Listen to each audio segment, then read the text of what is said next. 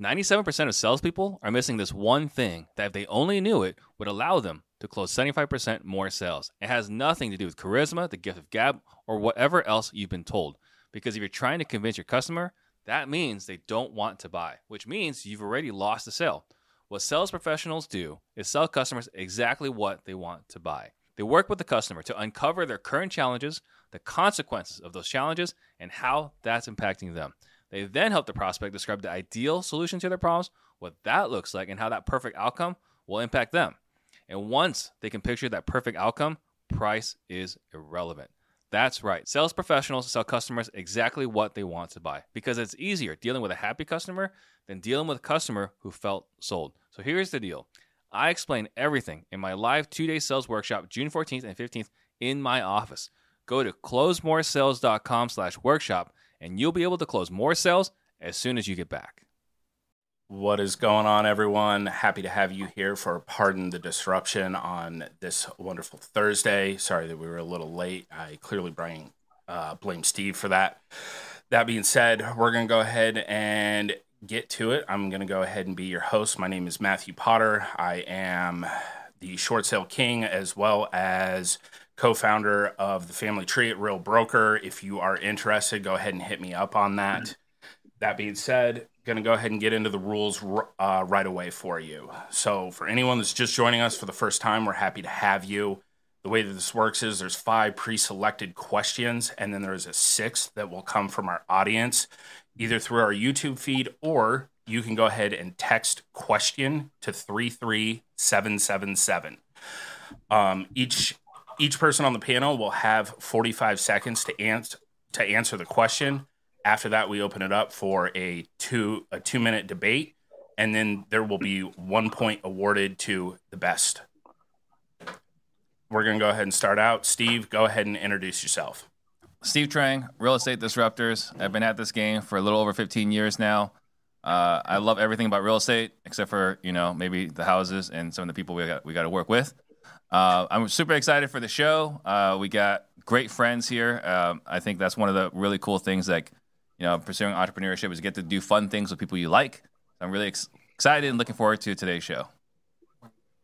Awesome. Thank you so much, Steve, as always, for putting this together. We really appreciate it. Next up, we're going to have Jimmy G.I. Joe Vreeland. What's going on? Introduce yourself. Hey, what's going on, guys? Jimmy Vreeland, Cashflow Tactics. I'm a turnkey provider and educator out of St. Louis, Missouri. Awesome. Thanks so much, brother. We're happy to have you here today with the rest of the B Squad. Speaking of Bs, Eric Brewer, what you got for us? By the way, I'm part of the A Squad, but real estate investor. I do some fix and flip, wholesale, and a boatload of novations. Been teaching novations now for a little over 2 years. 35 people now, and just excited to be here. This is a lot of fun. Cool to hang out with a couple people and argue for an hour. Absolutely. It's literally the highlight of my week. Last but certainly not least, we have Leon G. Barnes. Go ahead and introduce yourself, boss. What up, everyone? Leon G. Barnes. Today, that G stands for good. Steve likes to use great loosely. We're good friends, Steve, not great friends. I'm the director of membership for the Collective Genius Mastermind, the elite, highest level real estate investor mind in the country. I also happen to be a real estate investor as well. So always excited to get on here with my great friends. That was my little joke to start us off. Good information, good questions, ready to go today. Awesome. And real quick, just so that everybody knows, Steve's finally given me an upgrade. We will be starting as soon as you are on the clock. You will hear, and then when your time is up, you will hear. All right, Steve, we're going to go ahead and start off with the first question. This one hits home here in Arizona. If your organization is underperforming, who do you fire and get rid of? This is clearly attached to the Arizona Cardinals. Steve? Yeah, I feel like I need a little bit more than 45 seconds just to process all of this. But I would say, the first person I'd probably fire is Eric Brewer. But then after that, it's really, you got to have a real internal look within the organization, right? Because first you got to look at what went wrong, and it always starts with you as a leader. But obviously, you can't fire yourself. So then after that, you got to figure out where things went wrong, and you need to really dig deep. You can't just fire one person and scapegoat one person. You got to figure out where things went wrong. And probably fire is not the first thing, but probably a second thing if you can't fix what they're doing wrong, right? So you got to find the person that's got the most culpable, that was not able to lead the organization the right way with hopefully the carefully crafted instructions that you gave them. So that's where I would go. The person that could not execute the vision that was conveyed. Just under the buzzer, 44 seconds. All right, Jimmy, who are you canning? I kind of agree with Steve on this one. Like, you're responsible for everything that happens or fails to happen on your team. So if you're not performing, like I would not look first to fire people. What metrics are we not hitting? What processes have we not implemented correctly? I've kind of gone for this where you're like, oh, something's going wrong, I got to fire somebody. And I think that sets you back farther than looking yourself in the mirror and saying, what standard am I not upholding? What process do we not create that's effective? Firing is probably the third or fourth thing you look at. Very, very good, valid points. All right, Eric, who are you canning and who are you looking at? The camera guy is, first of all.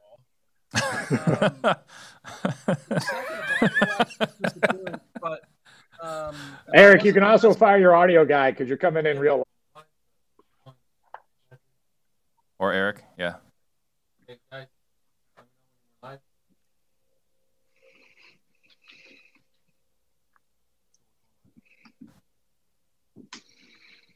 Apple bottom, take another bite. Brewer needs to turn on the light. Yeah. I just want to have a good night. All right, you're up, Eric. Now? Be a pro. Let's go. Tell me when.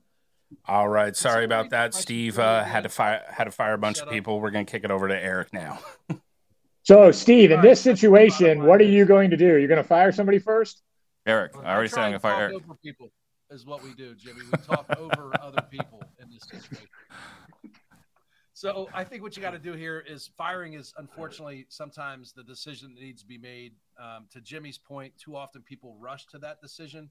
And if they haven't actually solved the problem that led to the lack of performance, they can put another qualified person in that position and still fail. Number one has to be, have I clearly communicated my expectations? 75% of the time when people don't perform, it's because they don't even know what's expected of them. Number two, before you fire someone, is you have to make sure you've given them all the training and the resources they need to be able to do their job. If you can confirm those two things, then you should consider making a fire.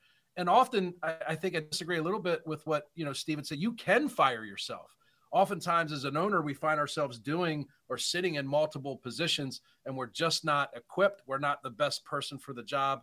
And in some cases, an owner is in a performing seat and needs to be fired from the performing seat, not necessarily from the ownership seat. Beautiful insights, Eric. We definitely appreciate it. All right, Leon, what you got for us? Who are you going to go ahead and give the boot to? I think if you assume what Eric said, that everything is functioning at a high level within your organization, you look at where you are in your business today. Some of you that are listening to this may have no employees. Some of you may have 5 employees.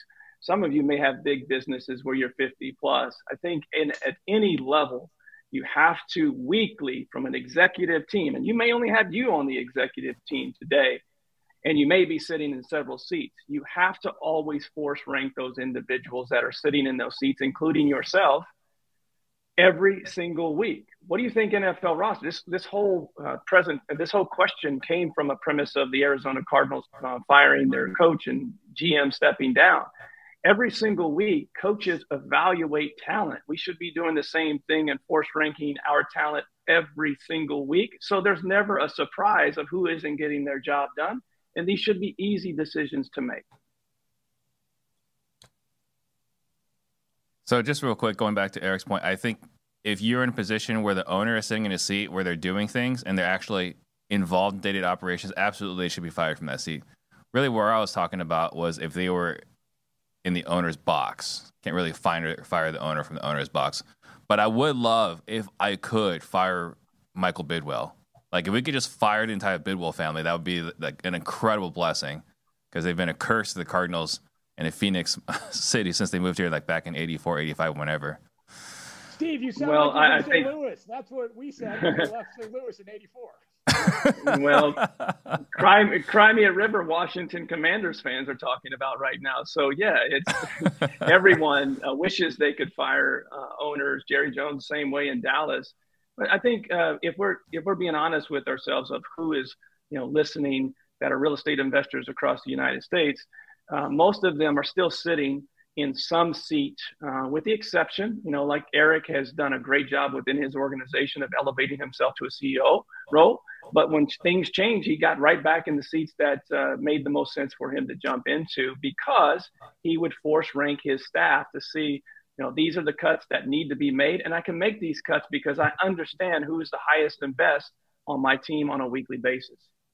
So I might vote for Eric on this one, only because we're talking about, with what we're doing as far as sales leadership. What often happens as an owner, we tend to be the sales manager. And I think that is probably one of the areas where we tend to be really weak in, because there's not like a lot of formal training on sales management training. So, we talk about sales leadership here and there. I think Eric's got a point there, right? We got to fire ourselves from that seat. If that is a seat that we're sitting in, we're not executing. I would argue that. And the reason I would argue that is because I think the weakest seat for most real estate investors, from my experience and talking to them on a daily basis, is more on the systems and process and organization of scaling a business through building team culture. Sales is what most of them do very, very well out of the gate. I'm talking about as far as build a business. I'm saying as far as being a sales manager, but I think the other thing too is you don't have to convince an owner to get out of the systems part, because they're all trying to get out of there as fast as possible, right? I think like, okay, I am not the process procedures guys. Peace out. I hope you guys figure this part out. Yeah, that's what I was, when you said out of sales, that's where most people thrive out of the gate. But you're right. Management of salespeople, that's a different story. Yeah. All very, very, very good points, gentlemen. Very impressed. I am going to go ahead and let you know, though, Brew Crew took round one. We're going to go ahead and award the point to my bald brother over there. Just because he took the camera off. My man didn't have a camera on for half of his answer, and you gave him a win. Hey. Simmer down, Leon. Today, apparently. Simmer down, Leon. Or you're going to end up in CJ's spot. All right. I have to manage my tech correctly component to the story. Clearly there is. Jimmy, you apparently did not get that memo in the group chat. All right, guys. Question number 2. Let's go ahead and just dive into this one. Do y'all believe in midlife crisis? Go ahead and start us off, Eric. Yeah, I've seen it multiple times. I think I might be approaching that. I'm 47 years old, so it won't be long before I'll be able to give you firsthand feedback about whether or not I experience it. But I mean, we've seen it lots of times, right? Where somebody probably has an old uncle or a grandpa or something that goes through a midlife crisis and goes out and buys cool koozies like Steve has, and maybe a convertible Corvette to deal with their midlife crisis.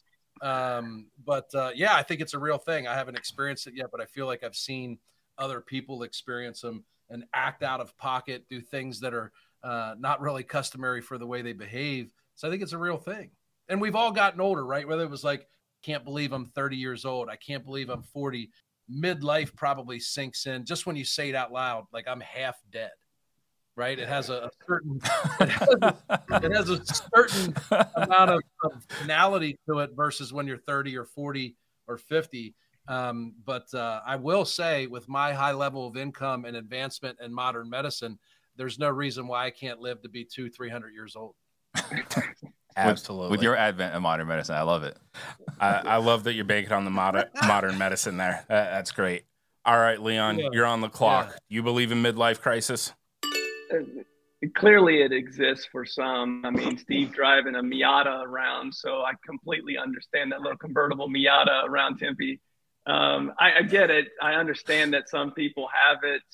Personally, I read a study a long time ago about it was an interview with 100-year-olds, and their key to life was always seeing life as upward trajectory, as if you were going up on a roller coaster and never coming down. And so from that standpoint, I've always tried to live by that. And I also think that, for me personally, I think midlife crisis usually deals with material things. And I've just never been a material person, more of experience in life in general.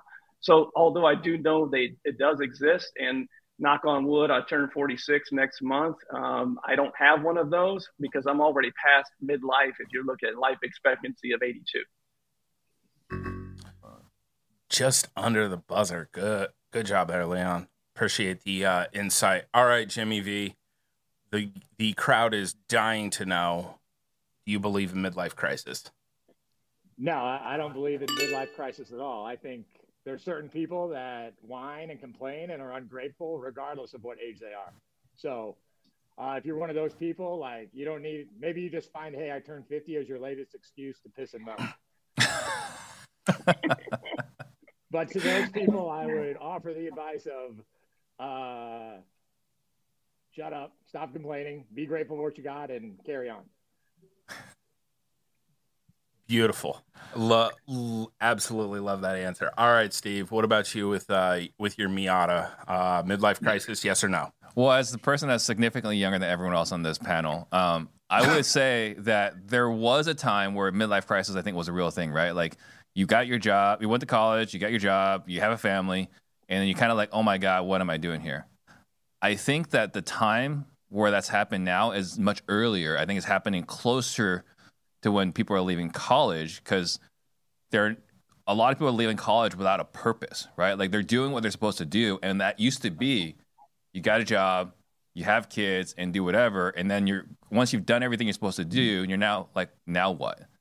I think now, with people graduating college, that was the roadmap. That's as far as the roadmap goes now. There's no more like getting married, having kids, and whatever. So they're graduating college, and now they're asking the now what question. So what was before midlife crisis, I think, is now turning into a quarter life crisis. I think a lot of people watching the show now have gotten past that point.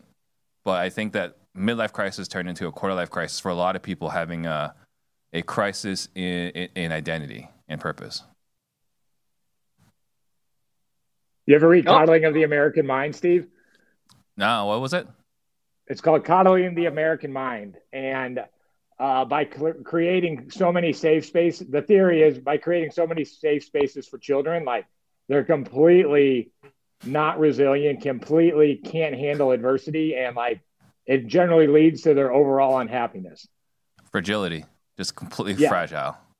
Yeah, he's got a chapter about how you got to make your children anti-fragile by throwing adversity in front of them. There's another book on that. It's called The Wussification of America. I think that's written by Adam Carolla. But, when it comes to midlife crisis stuff, guys, like, if we're being honest with ourselves, I mean, most of the people that we associate ourselves with and in our communities as real estate investors, as entrepreneurs, we're all A-type personalities that are people that are always looking to continue to grow, achieve one goal and move on to the next one. But if someone needs to go out and buy a Corvette, to bring them happiness, more power to it. You do you. I understand it. It's just not something that I've ever considered. Your camera's out again, Eric. Oh my goodness. I'm sure he'll still win this one in the dark. Yeah, just give him pity points. He's got like 7 cameras in his office. I have rings set up in here. You got to set proper expectations for your camera guy. Make sure he understands exactly what he's supposed to accomplish. I am the camera guy. I would definitely fire that guy. Dude, you had YouTube shut down for 15 minutes. Who you like? My camera went. It didn't even shut off. It went. Now we're getting personal. Hey, let's not make this about me. Anyway, it went one shade darker than Jimmy's. If he cranked the lights down one more time, it looked like his camera was off. He just got up. Jimmy's burning candles. He had to set the mood for He's in a bunker. Yeah, he had to get ready. I have tried like 8 million times to get the contrast to get a little lighter. I hope Susie's listening to this because she's controlled the camera. All right, guys, that was a great round. Jimmy, I mean, it was okay, Matt. It was okay. That wasn't exactly a barn burner. Well, I mean, I was gonna award you the point, Jimmy. Like, are you sure? you're Are you out. sure I don't you... want the points. I don't want the points for the whiners question. Silver.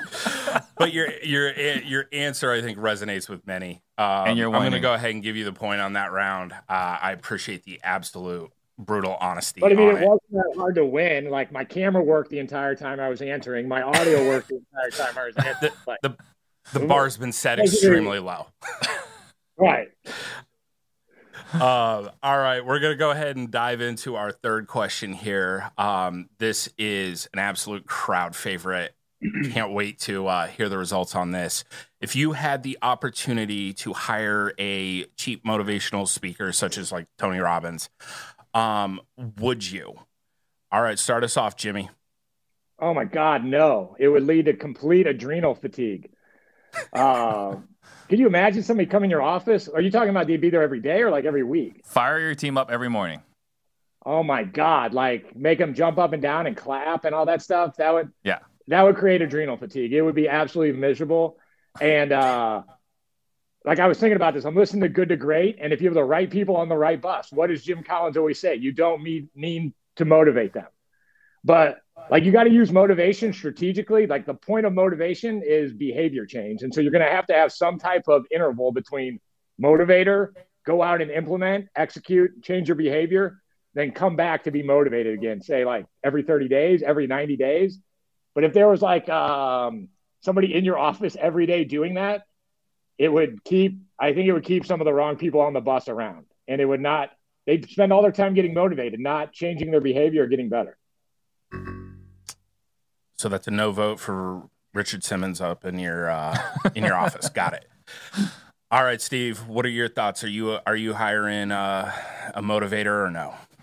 No, the answer would be no. And the reason why, it goes back to exactly what Jimmy said. I hate that I'm agreeing with him so much. But, Jim Collins says, right, if you got to motivate your people, you've got the wrong people.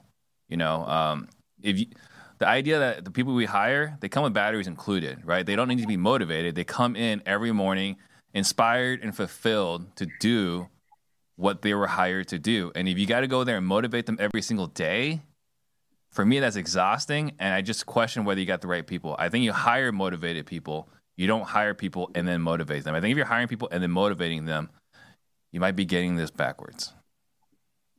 Very good points. So we got two gentlemen that are agreeing. All right, Eric, where are you at with it? I think they're both full of shit. You guys get motivated.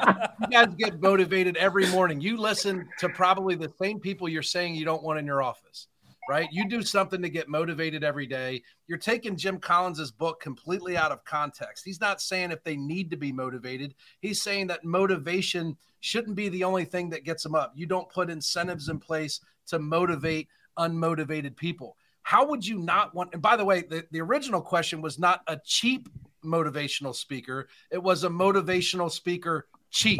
Those are two completely different things, right? So when you ask the question, if it's a motivational speaker cheap, yeah, you're going to tell me that Tony Robbins is offering to come to your office every day for an amount of money that has no impact on you. And you're going to tell him, no, I want warriors that don't need to hear from Tony Robbins. But Steve probably does a cold plunge every morning. He hooks up. We got a guy in CG that says he hooks jumper cables to their nipples to get them charged up. That's probably more, right? They all are getting motivation, but somehow your people don't deserve it. I think you're full of crap. No, I know I should let you go, Leon, but I'm going to retort to it. Come on, rookie. Follow the rules. Go, whatever. Whoa. But Eric, I would hire a coach. I would hire a coach that gave my team a great morning routine where they meditated, they worked out, and they learned something new. So I don't think you need a Tony Robbins every day. I think Tony Robbins would say the first hour of your day you own, and here's how you own it. Yeah. All right.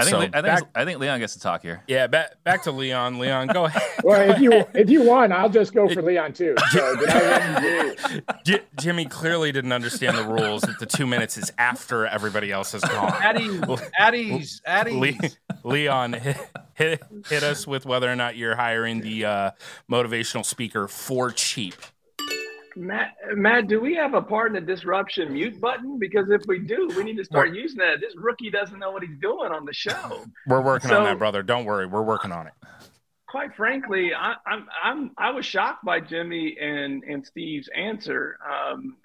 I don't know what world they're living in that we all hire these A-type personalities that are super motivated as soon as they come through the door.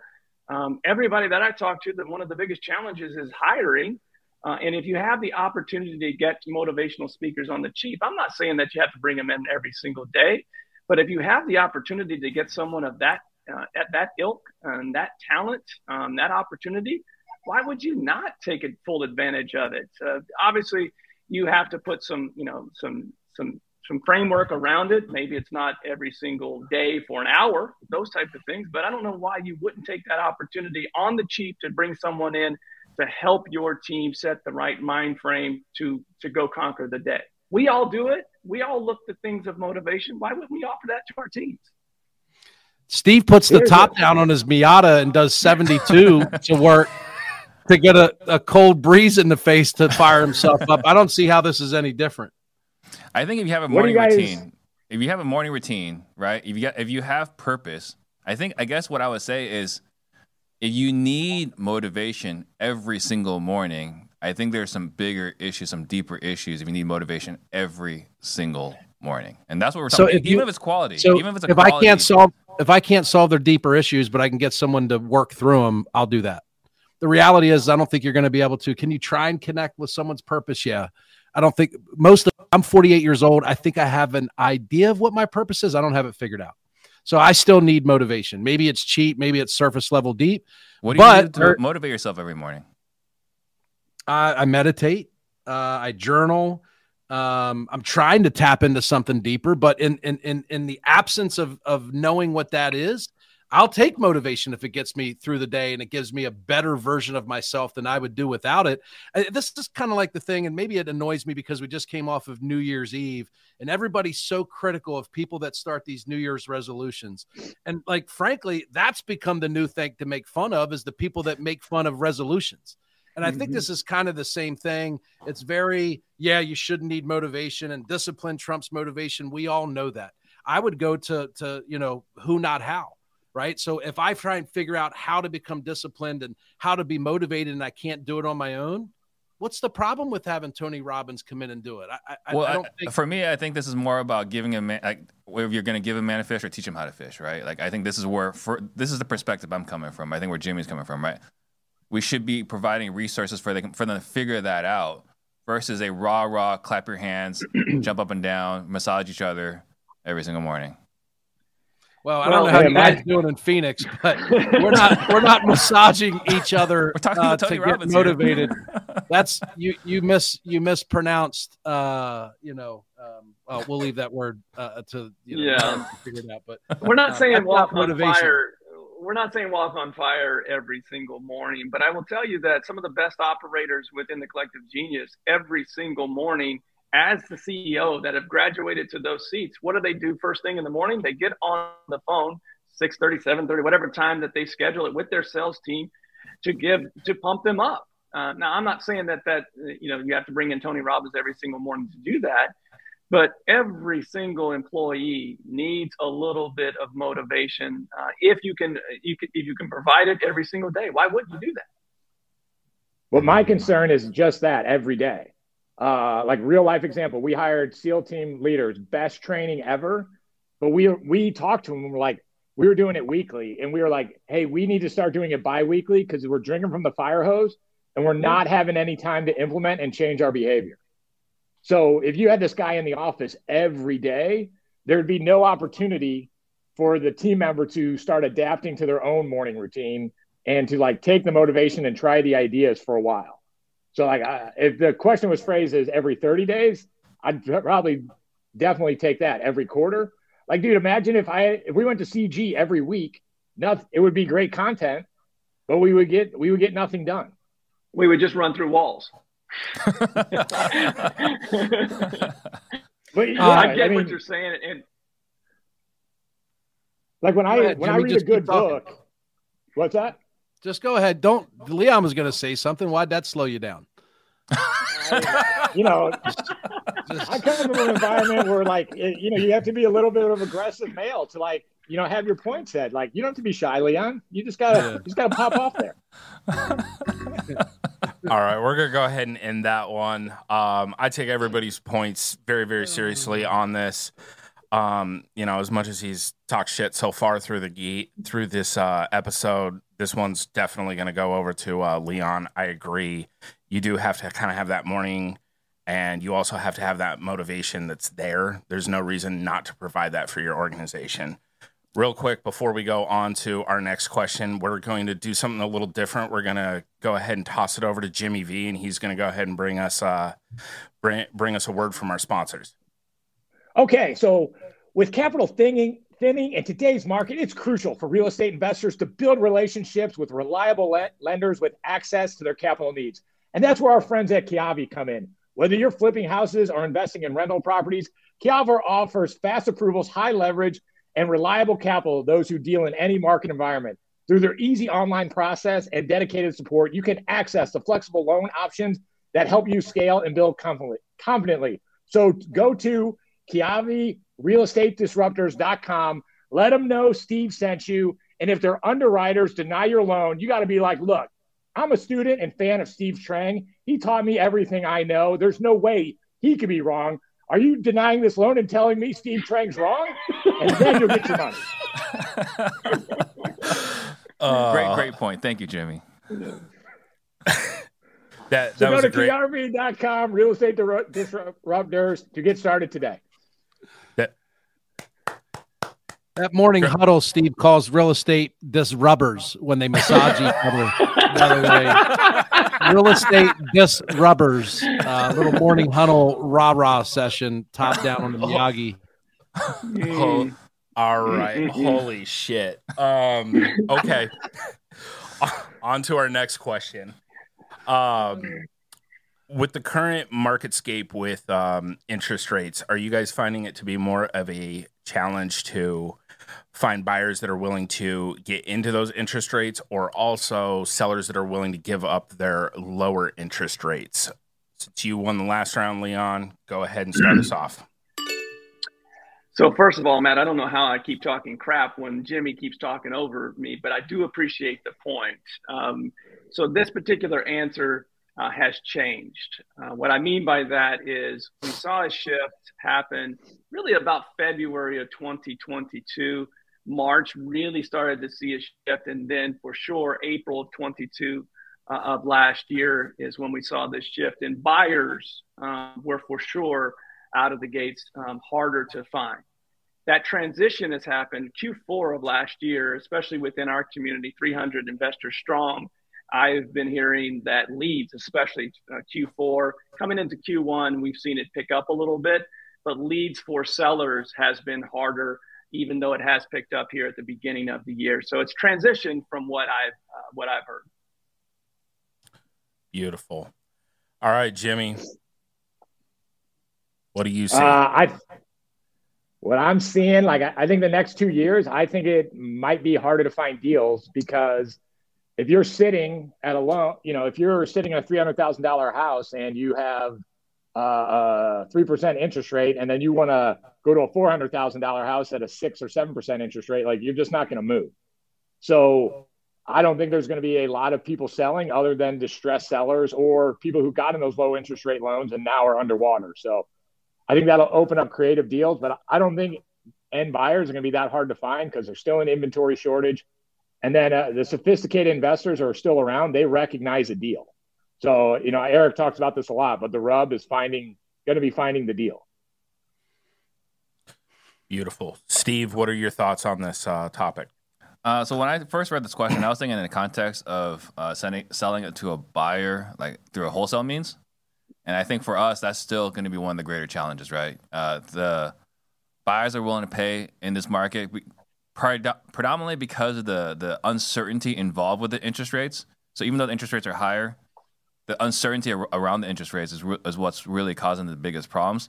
As far as sellers, I mean, yeah, they're going to have to pay a higher interest rate for a house they move up to, but the reality is we do business predominantly from motivated sellers that are going through a situation, right? A life event has occurred, and nothing's going to change that. There are always going to be people that have a situation that they need to get out of it. And for that reason, I think for us with our industry, I think we're going to be fine because we're going to continually finding those people. Are we going to have fewer transactions? For sure, right? But at the end of the day, we know always there's 2 to 4% of the population is always going through something, and there will always be a need for them to take action one way or another. Very, very insightful there. All right, Brewer, what do you got for us? So I think what happens and what I've seen is for every action, there's a equal and almost opposite reaction. So what we saw when interest rates went up is there was a lot of buyers that stepped out of the market. And that happened instantly, right? When a rate went from 4% to 6%, particularly guys like Jimmy and I that were selling a lot of turnkeys, we saw a lot of those people and the way that they analyzed the deal, the interest rate had a big impact, and they either slowed down or stopped buying. It took a little bit longer for those circumstances to catch up to sellers, right? Because the same things that impact a buyer and influence interest rates, things like unemployment increasing as inflation increases, right? It's a lot of things we don't talk about. Like the increasing interest rates increase unemployment. As unemployment increases, it creates new opportunities for us to buy homes. But oftentimes there may be a 6-month lag. So we have to be able to sustain the slowed down buyer's market. And then combined with what Steve said is that I'm not buying homes from someone that's moving from a $300,000 to $400,000 house. That's never been my seller. My seller is typically dealing with some type of financial problem. And oftentimes when we see in high inflation environments like we're in now or a recession, there's more seller issues than there are in the market we saw the last 3 years. So that's what I've seen. There's a pivot, but the one opportunity that went away created a new opportunity on the seller side. I really appreciate how Eric went ahead and just quoted Isaac Newton to make himself sound smarter. And I also want to point out, I think it's a little feminine the way that Leon says 22, 2022, 22. This is what happens when 2022 quote things. 22. And see, Eric has an issue with my intelligence. He feels inferior, and so he wants to make fun of the way I pronounce things. That's what that is. Say 22. Matt. Say it. Just say it real quick. 22. 22. Speaking of Princess, 22. How you get an English accent from Wichita, Kansas? Hey, Matt, they speak broken English down there, not like formal English. Before you pick Matt, I just want to apologize for last week's outburst. Clearly, it's affecting your decision-making process. there goes Steve chiming in. So, Eric, do you think that's just the constant cycle of this game? Like something happens that closes one door, which instantly opens another door. Maybe not instantly, but takes 30 to 90 days. So it's hard to see, right, when there's little pivots and changes because it's not as exaggerated and we don't always feel it. Everybody compares this to 2008, although I think it's different for a lot of reasons. But in 2006 and 2007, when I started, it was really hard to buy a house. It was super easy to sell it. In 2009, it went 180 degrees. It got really easy to buy, and it got really hard to sell because no one could qualify for a mortgage. Lending had dried up. 75% of the lending institutions that were doing deals on loans that I was selling in 2006 and 2007 were no longer in business in 2009. So, yeah, I think when you have that big of a shift, you see the immediate response on one end, and sometimes there's a trailing effect that catches up on the other, and you just have to identify where that opportunity is going to be created and put yourself in the right position like Leon did in 2022. We've had this conversation before, not specifically on how I pronounce things, but you can tell when someone is running away from the topic. We're starting to see what the Fed has been doing, that knee-jerk reaction. They're getting what they wanted, which is unemployment starting to go up. So the opportunities, the answer, the challenge, the question was about the challenge of what's harder to find. I think you're going to start to see that sellers, again, going back to Q4, leads were down. I think you're going to start to see that tick up because everything that the Fed did in the past, it's doing what they wanted it to do. We're starting to see unemployment go up. Therefore, more opportunities come on the investment side. Yeah, actually, Matthew and I were talking about this prior to the show. As far as how things are looking, the feeling is that maybe in 2023, we'll have a slight decline in market values, right? But in 2024, that's when we're going to see the real impact of the 5 consecutive rate hikes. And who knows exactly what that's going to do. Why do you say so long, Steve? Because we still haven't seen all the impacts of the unemployment, right? Like the jobs numbers are going the wrong way. Like Jerome Powell is saying, I am trying to destroy the economy in his, politically correct words, and it's not working, right? Like the restaurants are still full, the parking lots are all full, the airlines are still fully booked. No one has modified their spending behavior. And until they do, employment is going to stay where it's at. And to that point, Jimmy, the foreclosure process in some states like New York, may take up to 2 years for those to come to market. So we will see a delay in those outside of those that are making the decision for themselves versus being forced out. Gotcha. Okay, I get it. So I like how Steve tried to pull in prior conversation there to try to go ahead and get himself some points. I will say this, prior to Steve's additional outburst today, that round was going to him. I like the insight, and in addition to it, I agree. At the end of the day, those deals are always going to be there because that's what the niche is. All right, real quick, we're going to go ahead and get on to question number 5. Who won? Steve did. Oh, you said he With was Miata. going to win. Yeah, no, I still gave it to him. Me and my Miata. So that being said, kind of piggybacking off of the last question, right now with kind of the uncertainty, how important is it for creative deals right now? Steve, go ahead and lead us off. I think we're probably going to get a lot of consensus here. I think creative deals are really critical. I mean, if you look at our revenue in the second half of last year, and I'm going to include innovations here in the creative component. If you're looking at proper exit strategies to maximize revenue, you've got to get creative. And I think that you've got to learn creative for 2 reasons. One, right, so that you can do more transactions and maximize the revenue return on your investment. But also, you're not going to know what's a deal and what's not a deal, right? Like you can look at it, you can look in opportunities like, oh, that's not a lead, and someone else can come in there and completely maximize on all of it. And actually, I'll just add one more point. Some of the wealthiest people I know, right, that have been doing this for a long, long time, are all masters of creative, right? So if you don't take the time to learn creative, you might have to go back and get a regular job right now. That's for next week when RJ joins us with 9 to 5. Eric, what about you? How important is creative right now? I mean, I think it's always important. It becomes more prevalent in a market like we're in right now because a lot of the low-hanging fruit that people were able to capitalize on the last couple of years is not so low-hanging anymore. But if you think about like creative, like most of those people have been doing it in every market, whether it was a down market like we're in now.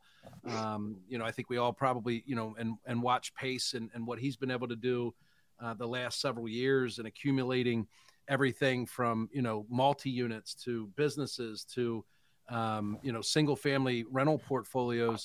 Creative finance is the ultimate way to build wealth, not just income. And control assets that we otherwise wouldn't be able to qualify for. The best analogy I've ever heard was, most wholesalers and investors only use the hide of the, what is it, Leon? It's the animal, bison. Right? Like the bison. And someone that knows creative finance uses every part of that bison, and it lasts and feeds them for, a month versus someone that kills it, takes the hide, and they're off hunting again. And I think that's a great analogy for wholesale versus creative finance. Creative finance will feed you for a very, very long time and serves in every market. Control the asset. All right, Leon, how important are creative strategies in today's market for you? Yeah, to Eric's point, it's always important. Like Steve, almost every single person that I know that understands creative financing at a very high level are the wealthiest guys in the room. 9 times out of 10.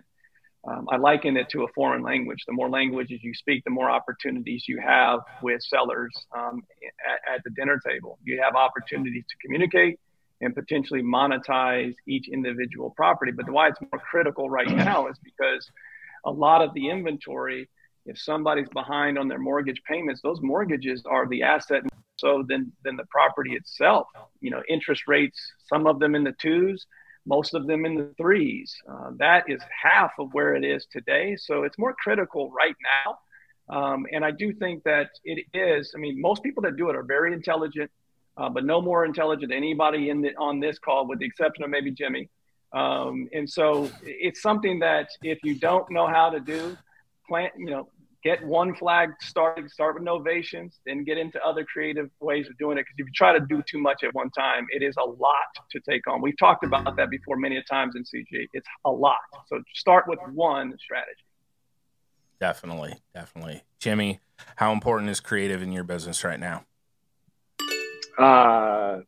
It's pretty I mean, like my accountant, Marcus, is saying, hey, it needs to be more important in your business because of the cost seg. Like if you take a subject to on a $200,000 house, you get no money down, you're into the house.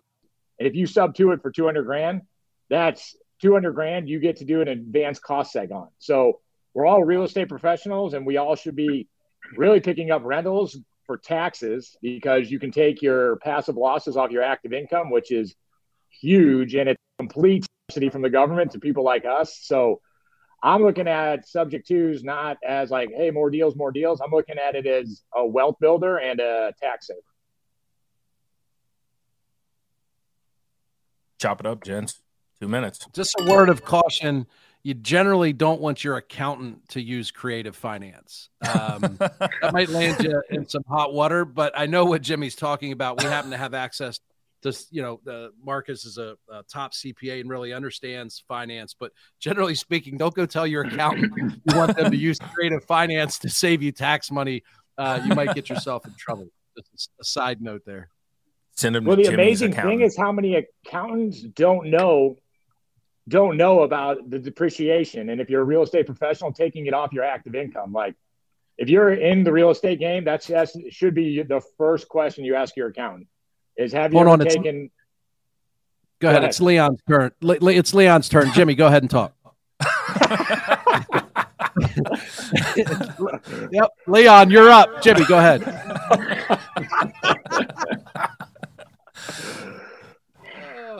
But I think, going back to Jimmy's point, right? Having an accountant that understands this, I think that's super critical, right? Because it's hard enough already to do the creative financing on your own.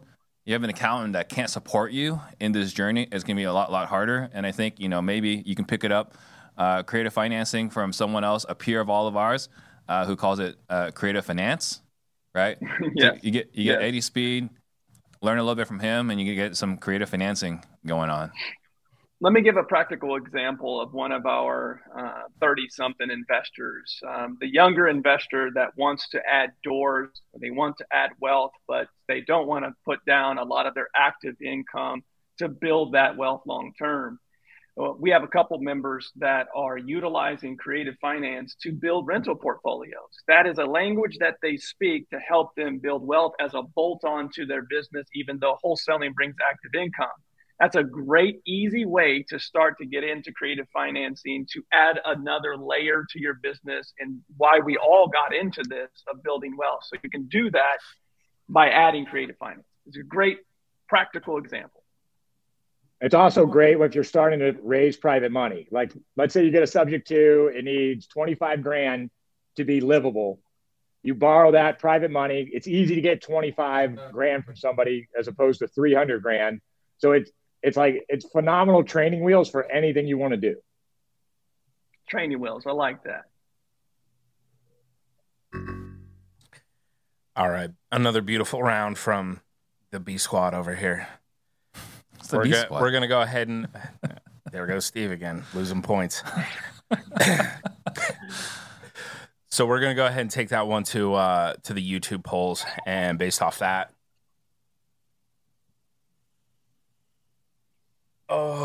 we got Steve Train coming in with the point. The people have spoken. All right, we're gonna go ahead and go to the last question. Well, Matt, did my votes go to me or Chris Jefferson?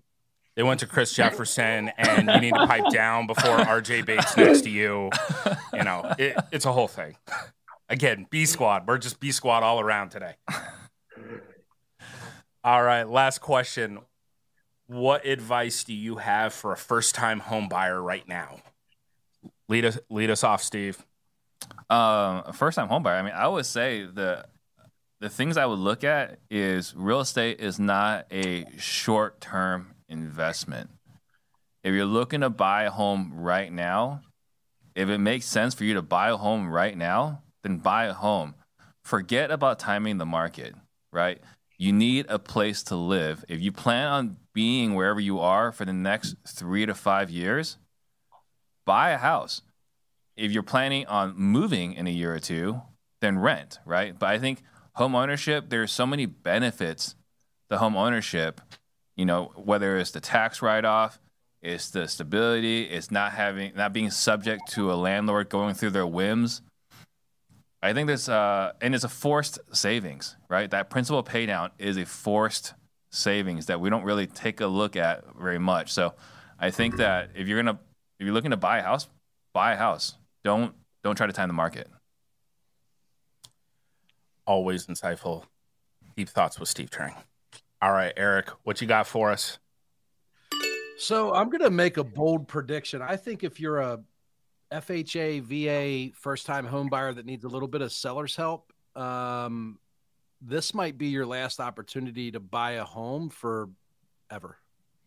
I think these interest rates come back down to like low fives at some point, and investor activity. Because you got to think, I think what the market conditions that the Fed has created by raising rates is there's now a lot of pent-up demand by people with 700 credit scores, 20% down, that are trying to time the market and will, right? They'll just wait it out until the rates come down, and maybe they'll pay a higher price, but they're fixated on interest rate. I think if you're a first-time home buyer and you don't buy in these next 12 months and rates, let's say, drop down into the low fives, maybe the high fours at some point when the Fed starts to undo what they've done, I don't know that you'll be able to compete. And we're seeing it right now with our Novation deals when we take it in the MLS. FHA, VA buyers are gobbling them up. They need a little bit of seller's help. They don't have a 750 credit score. Maybe they're 650. Those people were disregarded the last 3 years in the market because they were bullied out by investors and 20% down buyers. I don't have a crystal ball, but I think this might be your last legitimate opportunity to buy a house. Deep thoughts with Brewer too. Okay, we're diving deep in today. All right, Leon, what do you got for us in 2022? They both gave first-time home buyers great advice there, and I'll add one additional piece to it. What Eric said is so true when it comes to VA and FHA. They've been sitting on the sideline, and we've talked about this for a while. They've been sitting on the sidelines for the last 3 years because a lot of people were selling their house for cash and then having offers on other assets. So, you know, regardless of what that interest rate is, especially if you plan on staying in it, you can refi that property at some point if it's going to be a long-term property for you. But I also think that there's something here that we've talked about before with the amount of institutions that are now into single-family homes. In the next 5 to 10 years, CJ's talked about this before, we're creating a society of renters because all the institutions from Wall Street have gotten into this game, and there's less and less actual home ownership over time that will happen. So if you are a first-time home buyer and you're on the fence, get off the fence, buy a house. Beautiful. Jimmy, what are you telling a first-time home buyer in the current market? A 30-year loan is the best investment. With a fixed interest rate, a 30-year loan is the best investment you'll ever make. That paper, your cost of capital can only go down in this interest rate environment. So you buy your interest rate right now at 6. It's going to stay at 6 for 30 years. Inflation is going to continue to go up. It's going to be easier and easier to make that monthly payment. And when interest rates go down, your cost of capital will go down when you refi. But I would also caution that first-time home buyer, the house you own is not an investment. It takes money out of your pocket. It does not put money into your pocket. So buy the home you want, but don't expect it to be an investment. And for savings, I agree with Steve. That is for savings, but it's not exactly an investment. See, Jimmy's going that Robert Kiyosaki route or the Yes. Grant Cardone route. A house is not your primary residence is not an investment. No, it's a doodad. It takes money out of your pocket, but It does. But what else are you going to do? But a 30-year fixed loan is an investment, and most Americans don't know that they can get 10 of those if they have a W-2. So I would get the house you're living in. I would take your 9 other golden tickets, and I would definitely get that 30-year paper, as much of it as you can get.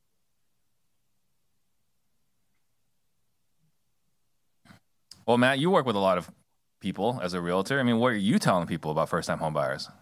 He's a B team. He doesn't get the answer. He's I'm sorry. I apologize. I stepped out of line. I apologize. Tell me you're fishing for votes without telling me you're fishing for votes. He's actually a halfway decent realtor, like a legit B squad realtor. I am. Like, you know, I sell a thing or two. Kind of to Eric's point about what he was talking about, and we've seen this because we're kind of on both sides of the fence because we do have institutional investors that we work with. Right now might be that turning point before the next big thing happens in real estate with regards to kind of like CJ's spoken about. We become, I guess, for lack of better words, the renter nation. The turnkey nation is probably the more politically correct term, if you will. And we're all about PC here on PTD. That's my hallmark. Yeah, that's clearly. That's what we're seeing a lot of right now. Is we're seeing a lot of the FHA and the VA buyers that are coming back to the marketplace that were kind of thrown to the side, especially in the last kind of 18 months, 2 years. Perfect example. I have a listing that's actually been on the market for a couple months. Got caught a little bit in the shift. Made a price adjustment. Sure enough, 2 offers came in, one from a vet, one conventional buyer. So it's kind of one of those things. This might be that chance before this next great push happens with regards to how slim inventory has been. Yeah, I want to applaud Eric. He actually gave a good answer. Good job, Eric. Thank you. Wow, that's a first apparently. And Matt, like these buyers, do you think they even care about the interest rate? Hell no. They do not. They don't care at all. Every single buyer that I'm working with right now gives absolutely no shits what their interest rate is. They care what their payment is per month. That's it. If it's affordable and it's better than rent, they don't care. They're going to go in. Gotcha. So there's insight from, B Squad over here.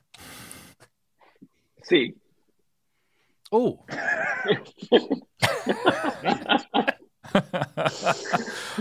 All right. So we're going to go ahead and finish off that round. I'm going to go ahead and give this one over to Leon, which has ultimately created a tie between him and Steve. Now, I'm going to try to set my personal feelings aside on this. But Steve was very mean to me last week. He said some things. I apologize. What else do you want? I could use a hug. I'm sorry you got mad. I could use a hug. How about a little motivational rub down? Yeah. How about a little motivational rub down? You're the Tony Robbins. Those real estate on the hood of the Miata. Rubbers. When I think of Steve, I think of motivational massages and hugs in the office. That's exactly what I think of. It's like a love I fest really over got tingly when I pictured it on the hood of a Miata. Thank you for that visual. Eric. You like that? Yeah. For those that don't know, Steve actually he's got a topless Prius, and it's amazing. It's just so he can be in the EV lane. That being said, 2 enter, only one can leave as champion, and today we're gonna give it to Leon G. Barnes with 22. Bring it home. Bring it home. Told you it was go time. It's 2023 now for you. Eric was really shocked about my answer about the motivational thing, and I'm surprised at how shocked he was because he was sitting in my car when he saw me extremely uncomfortable at Starbucks. Do you remember that, Eric? I remember it vividly. There was a super enthusiastic person that was excited to serve Steve his latte. And like we pulled away and Steve was like, I wish he would just shut the hell up. And I was like, whoa, dude, that guy was like so happy and like helpful. It's unnecessary. All that enthusiasm. I mean, to be fair, the dude's like 30 shots of espresso in, and like Steve's just not having that first thing. Listen, I'm just saying, if you're scanning my app, right, and you say pew pew as you're scanning my app, it's just a little much. Pew, pew, pew, pew. I thought it was cool. All right. I want to thank the audience for being with us today. This was a great show, even, with Leon and Jimmy being on it. And real quick before we go, Leon, go ahead and give us your final thoughts. Yeah, Leon G. Barnes, guys, enjoyed it. Always enjoy. I think this could it be my first win on this show? I think that may be. Make sure we let RJ and CJ know that. Excited as always to be here. Anytime the fifth man of the year can come in and add some flavor and take home a belt, that's good for me. Collective Genius, look us up, thecollectivegenius.com. We have a great event planned next week here in Clearwater. Looking forward to hanging out with my brothers Jimmy and Eric, and we'll see Steve more than likely virtually. One day we'll get him down here for CG Select next week. So excited for that, and always fun, gentlemen. Enjoyed the time, except for Matt. Wow. Jimmy? I had a fun time, as always. Matt, thank you for letting me do the advertising. I feel like that, the Kavi money coming in and sponsoring the show is a lot more secured with me doing that. No offense. You're breaking up, Jimmy. I'll make sure to sound Ray a sound clip of that well too. And then for the Real Estate Disruptors audience, Steve, I know we're excited about this. On 127, me and my partner Ryan are going to come in and do a workshop, how to get cash flow in 90 days. Like Matt, we just talked about, we're going becoming Turnkey Nation. So for this audience, we'll do a workshop so you guys can get on this turnkey gold rush. Nice. Look forward to that. Steve? Yeah, so just, again, always having a fun time here, getting to hang out with my great friends. So, Leon here is representing Collective Genius. Actually, how I know everyone here is through Collective Genius. Jimmy, I'm really excited that we're going to be doing something together for sharing cash flow tactics for our audience. And then, Eric Brewer, we got the Brewer method, right? Like right now, we're talking about creative a moment ago. If you guys aren't instituting novations, you're literally depriving yourselves intentionally of revenue, right? So check out Brewer method, check out CG, check out what Jimmy and I are going to be doing as far as cash flow tactics. Eric, send us off. Yeah, I had a good time. I actually owe Steve an apology. I gave him a lot of flack for that number 3 question that his staff circulated out there. And I think it was the most talked about, highly debated topic that we had on today's show. I just couldn't believe that anybody wouldn't want Tony Robbins to interact with their people every morning. Turns out there was at least 2 stupid people on this call. Lucky me and Leon were able to fight a good fight and get the truth out. But I teach novations. I've done over 1,200 novations since 2011. It is not a fix and flip strategy. I have people call me and DM me every single day and go, why in the world did you do novations? I don't want to renovate a house. I don't want to partner with the seller. 30-second crash course innovations. It's a wholesale style transaction in wholesale condition being sold to retail buyers. If you want to learn more about that, you can go to brewermethod.com. Thank you as always, gentlemen. We're going to go ahead and sign off for today, and we'll see everybody next week. Thanks so much. Thank you.